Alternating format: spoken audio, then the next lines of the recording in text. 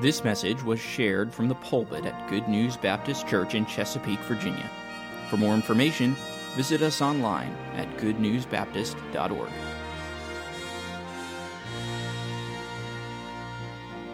2 Corinthians, hold your place there in chapter 4. Tonight we will continue in our study, Measuring the Pilgrim's Progress.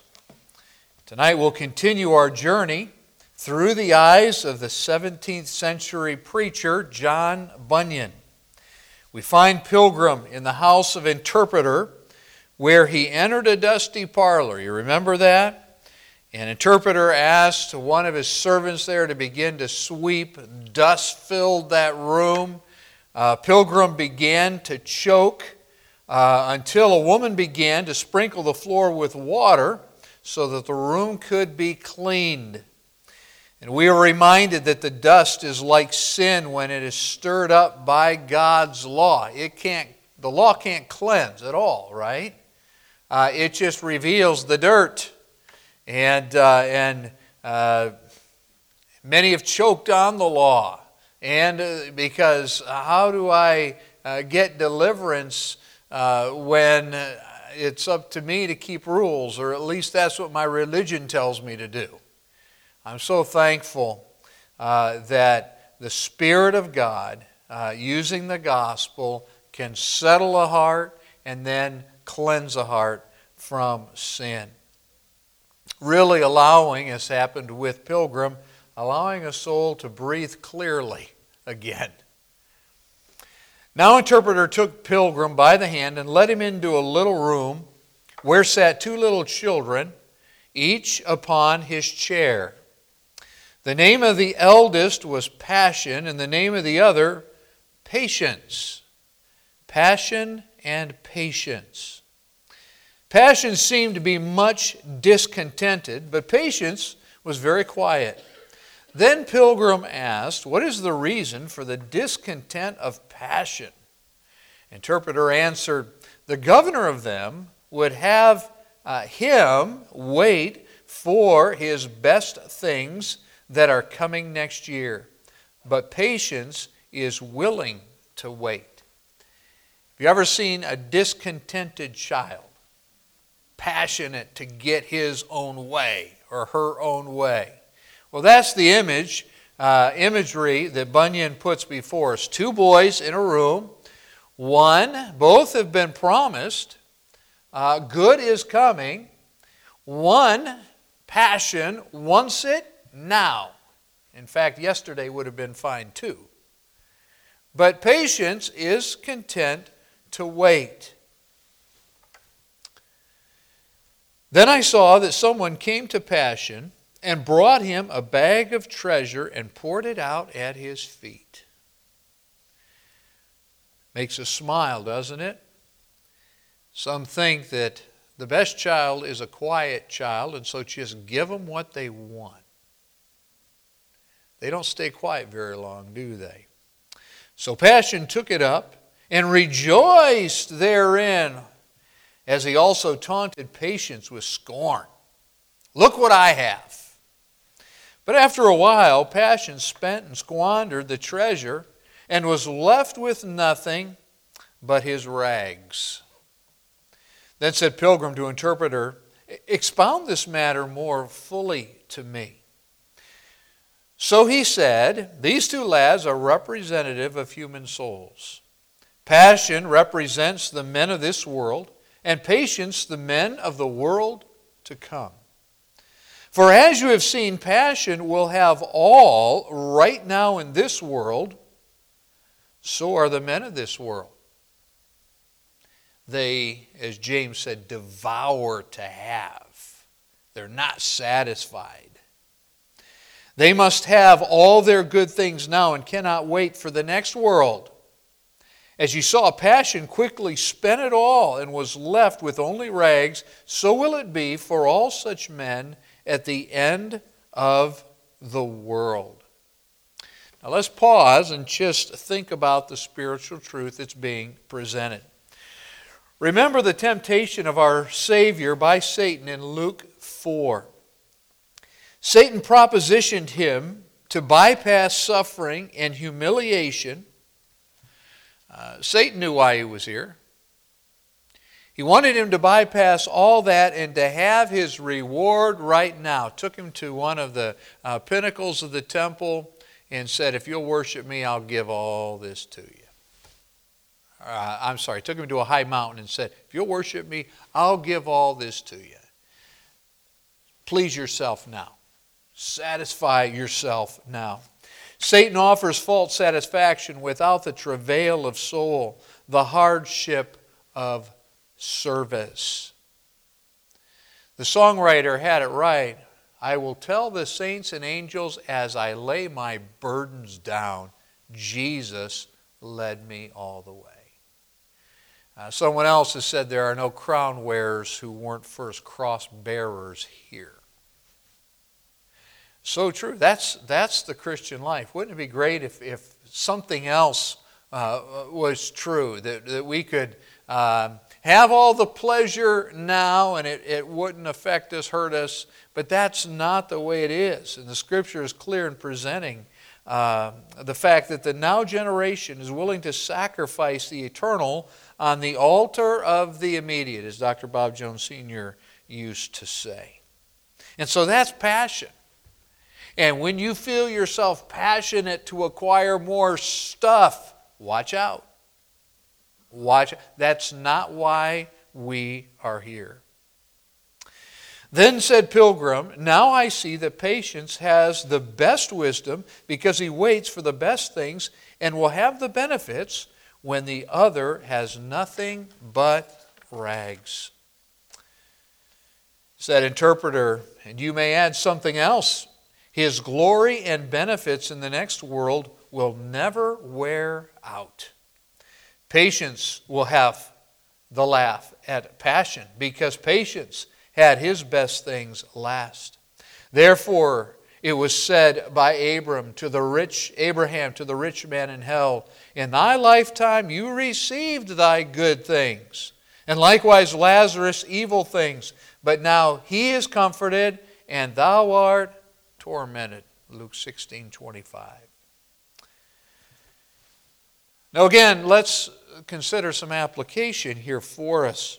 Let me ask you a question. Abraham speaking to the rich man. Have you ever thought about the fact when Abraham was here, he was a rich man too? He had so much stuff that he and his nephew, their stuff couldn't all be in the same place. And so they needed to divide their stuff. And yet as we look at Abraham, he believed God. He took God at His word, and it was counted unto him for righteousness. When they needed to separate, Abraham wasn't looking for what was best. He was looking to God. And so, Lot, whatever you take, I'll take the other. He had wealth, but he hadn't set his heart on wealth. And so we need to set our affections on things above. What's another word for affections? Passion. We need to set our passions on things above and not on the things on the earth. You're in 2 Corinthians chapter 4. Would you look down at verse 17?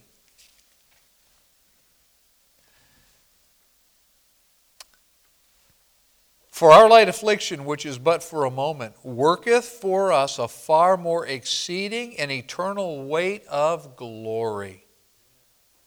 While we look not at the things which are seen, but at the things which are not seen. For the things that are seen are temporal, and the things that are not seen are eternal. And so we need to patiently endure. If someone could give you a spiritual name, what would it be? Patience, passion. There are people driven to have more, to live it up. Get all you can all you get. But God says, set your affections on things above. Then I perceived it not best to covet things that are now, said Pilgrim, but to wait for things to come. To speak the truth, said Interpreter, for the things, or you speak the truth, for the things that are seen are temporal, but the things that are not seen are eternal. But though this be so, remember that present things and our fleshly appetite are close neighbors, and the one can quickly spoil the other. Is it a sin to have possessions? I hope not, because God gives them to us. Every good and perfect thing cometh down from the Father of lights. All right, every blessing I have is from Him. Consider again the story of the prodigal in Luke 15. Before the prodigal left home, did he live in a wealthy home? Yes or no? Sure he did. When he comes back, when he gets right and comes back, they slay the fatted calf. He's given a golden ring. All those things tell us he's from a wealthy home. Did he use well-earned gain for carnal wicked pursuits? Yes or no? He sure did. All that his father had labored diligently for and then gave to his demanding, spoiled son. The son went out and he wasted it in riotous living. The party, wicked, live-it-up lifestyle. So he is evidence to us that present things can easily spoil and detract from eternal things. God does not give us good things to richly enjoy so that they can distract us from Him. In fact, His goodness is intended for us to be drawn to Him and to give Him greater glory. Then I saw in my dream that the interpreter took Christian by the hand and led him into a place where was a fire burning against a wall. Saw some footage just recently where there was a stone wall and there was fire burning. Some things had been set on fire at the base of that wall. And it made me think of this. So Pilgrim looks at this, the base of this wall is on fire. The one standing by it was casting much water upon it to quench it. There's a fire. He's trying to put the fire out. Yet the fire burned higher and hotter. Then said Pilgrim, "Well, what does this mean?" Interpreter answered, "This fire is the work of grace that is wrought in the heart. He that casts water upon it to extinguish it and put it out is the devil. But you see that the fire, notwithstanding, burns higher and brighter. Here is the reason." Then interpreter took Pilgrim by the arm, and they walked around to the other side, the back side of the wall, and there they saw a man with a vessel of oil in his hand, and he was continually pouring that oil. Now, obviously, it was seeping in underneath, so as the man on the other side was trying to put out the fire, it just continued to flare up. Then Pilgrim asked, "What does this mean?" Again, interpreter answered, "This is Christ," the man on the other side of the wall, "who continually with the oil of grace maintains the work He has already begun in the heart. No matter what the devil does, the souls of God's people prove gracious still. And that you saw a man standing behind the wall to maintain the fire, this is to teach you that it is hard for the tempted to see how the work of grace is maintained in the soul." Once again, so much wonderful imagery here. Do you ever struggle with temptation? We all do, right? Do you ever feel like the fire of God that is burning in your heart since you received the Holy Spirit of God, do you ever feel like that's being quenched? That sometimes you just feel like spiritually there's not much there. You ever feel that? That's what a Bunyan is addressing here. In fact, he's addressing a greater problem.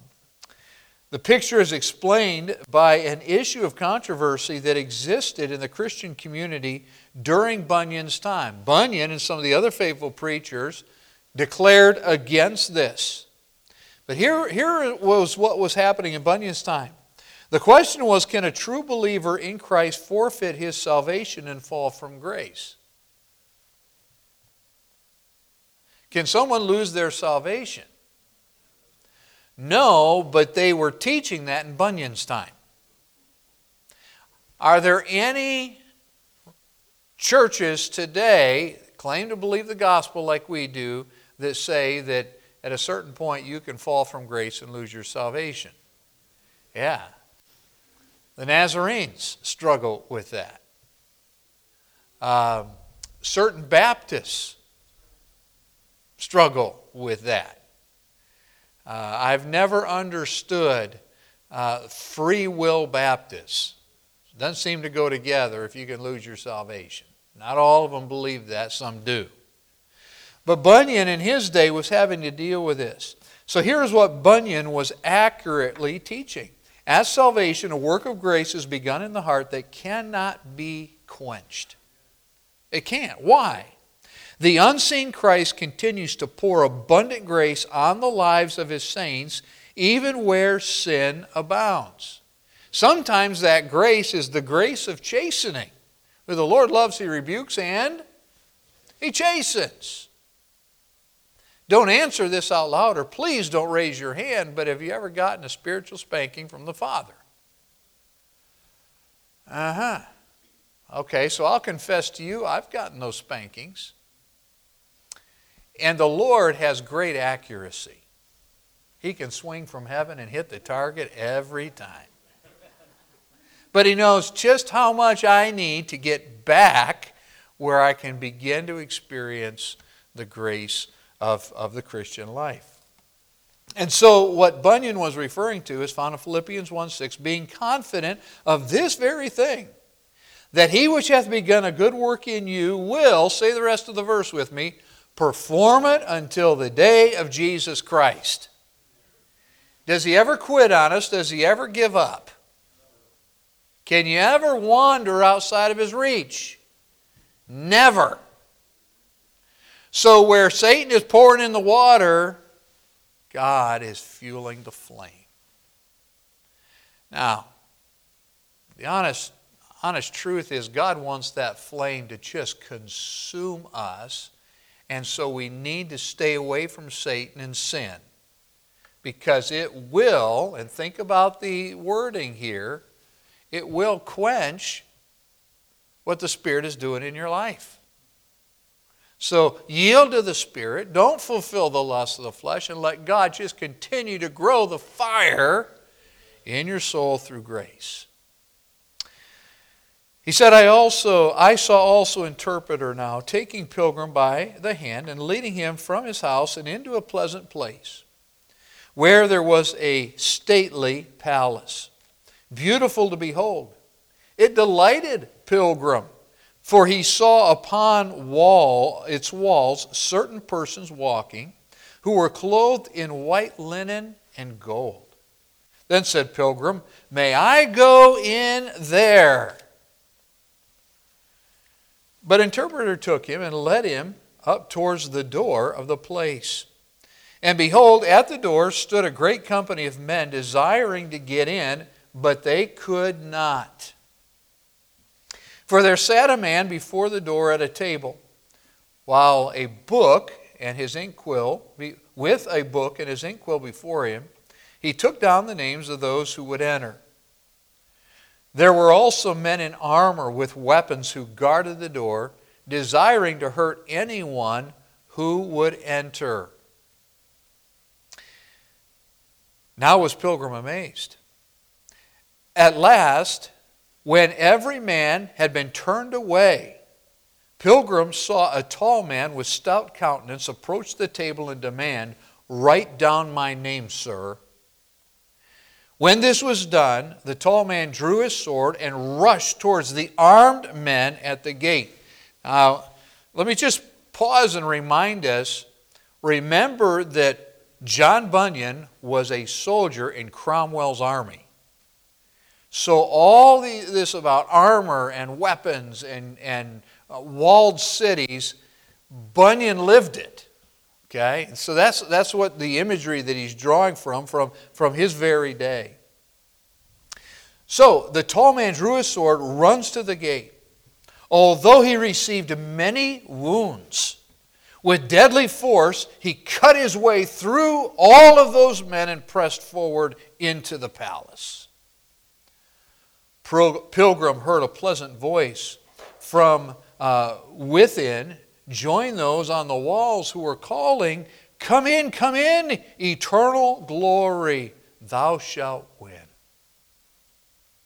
So he entered and was clothed with garments such as the others had. Then Pilgrim smiled and said to Interpreter, truly, I think I know the meaning of this.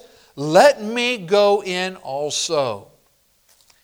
Interpreter replied, no, stay with me a little longer until I have showed you a little more, and after that ye will go on the way. It's interesting and a bit puzzling that he ends that here. And you're going to have to come back next time to see what happens next with Pilgrim. All right? But what is the imagery around this palace? Let's look at that and then we'll be done.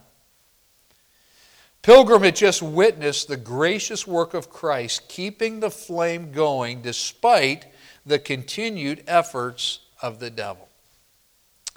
Now, he is shown the other side of the Christian life. I'm so thankful that God preserves His own. When we're put in His hand, no man is able to pluck us out of our Father's hand. Okay? Grace.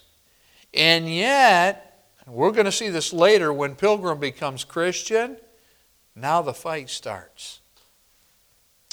Many want to enter the kingdom without denying themselves. There are going to be some people that are surprised someday that they're not in heaven.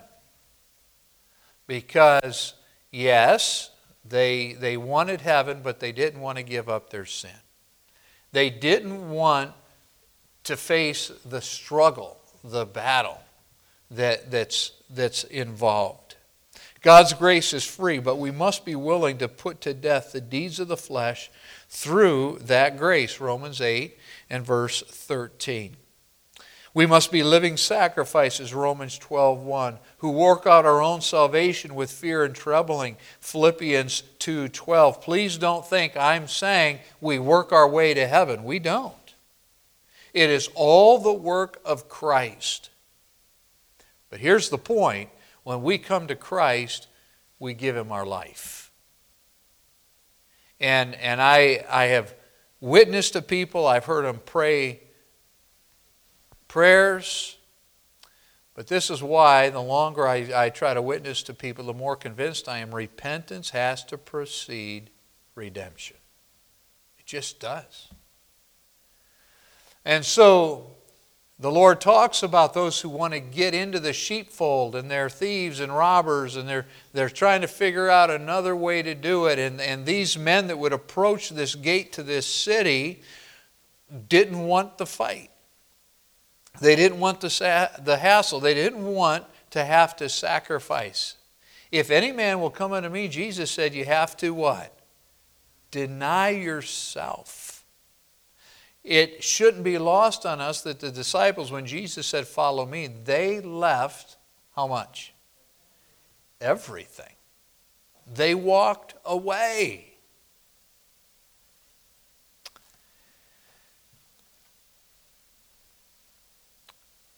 Consider Matthew 11 and verse 12. From the days of John the Baptist until now, Jesus said, the kingdom of heaven suffers violence. That word suffers in the original is in the passive voice, which means those who would enter suffer violence and mistreatment. Okay, and by the way, since the days of John the Baptist, did he suffer any violence and mistreatment? Oh, yeah. Since the time of John. And then it goes on to say in Matthew 11, and the violent take it by force. In other words, they press to enter in by force. I love the handle that John Bunyan had on truth. That's the whole point. This man goes to the table. He says, put my name in that book, sir. Draws his sword, and he runs for the gate. All right? And it's not meant to teach self-effort, but to help us understand that getting in the kingdom, it's not easy street. Narrow is the way that leads to life everlasting. Few there be that find it. It is tight. It is narrow. Perhaps this example will help, and then we'll close. Do you remember the story of Stephen? When he's brought in front of the Jewish leaders and he preaches a message. And the Holy Spirit sends deep conviction to the hearts of those that are listening, including a guy by the name of Saul of Tarsus. He's there too. He heard the preaching. Conviction's a funny thing. Some people get right, some people get mad. Some get really mad. And this particular day, the Holy Spirit convicting in the hearts, they drag Stephen out of the city. And they stone him to death. Now, would you agree with me that that's violence? Okay? Some enter violently. But just remember that there was, in Stephen's preaching, there was also a loving but stern, what's the word escapes me, confrontation. He confronted them. Did Peter confront that crowd at Pentecost? You slew the Savior. That's pretty direct. You're guilty. And so as they're raining stones down to crush the life out of Stephen, Stephen looks up and he sees the Lord, and the Lord is there to encourage him.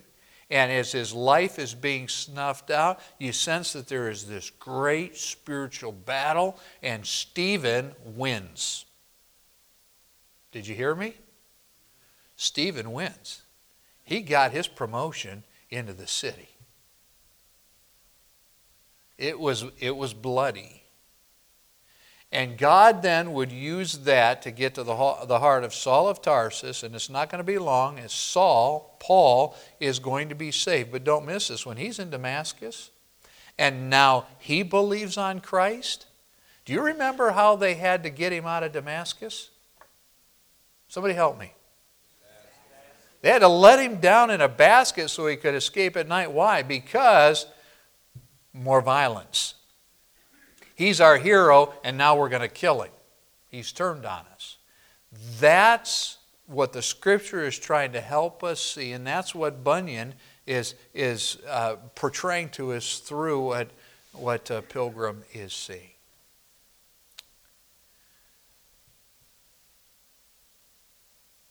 Bunyan wrote a hymn, "He who would valiant be." And he talks in that hymn about Pilgrim. He talks about the fact that it's a fight. And so I leave you with this tonight, brethren. Think it not strange concerning the fiery trial.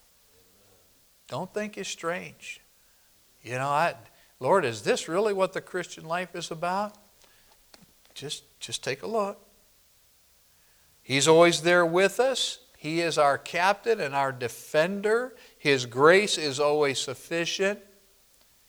But this isn't home, and you're in enemy territory. And just remember that as you continue along the narrow way. Toward the hope of our high calling, toward the promise we've received. Thank you for listening. If you have questions about your relationship with God, or you would like to know more about the ministry of Good News Baptist Church, please visit us online at goodnewsbaptist.org or call us at 757-488-3241. We encourage you to share this message with others. We trust your heart was challenged as you listened, and God's Word has had an impact on your life, as together we strive to show forth the path of life. Press on.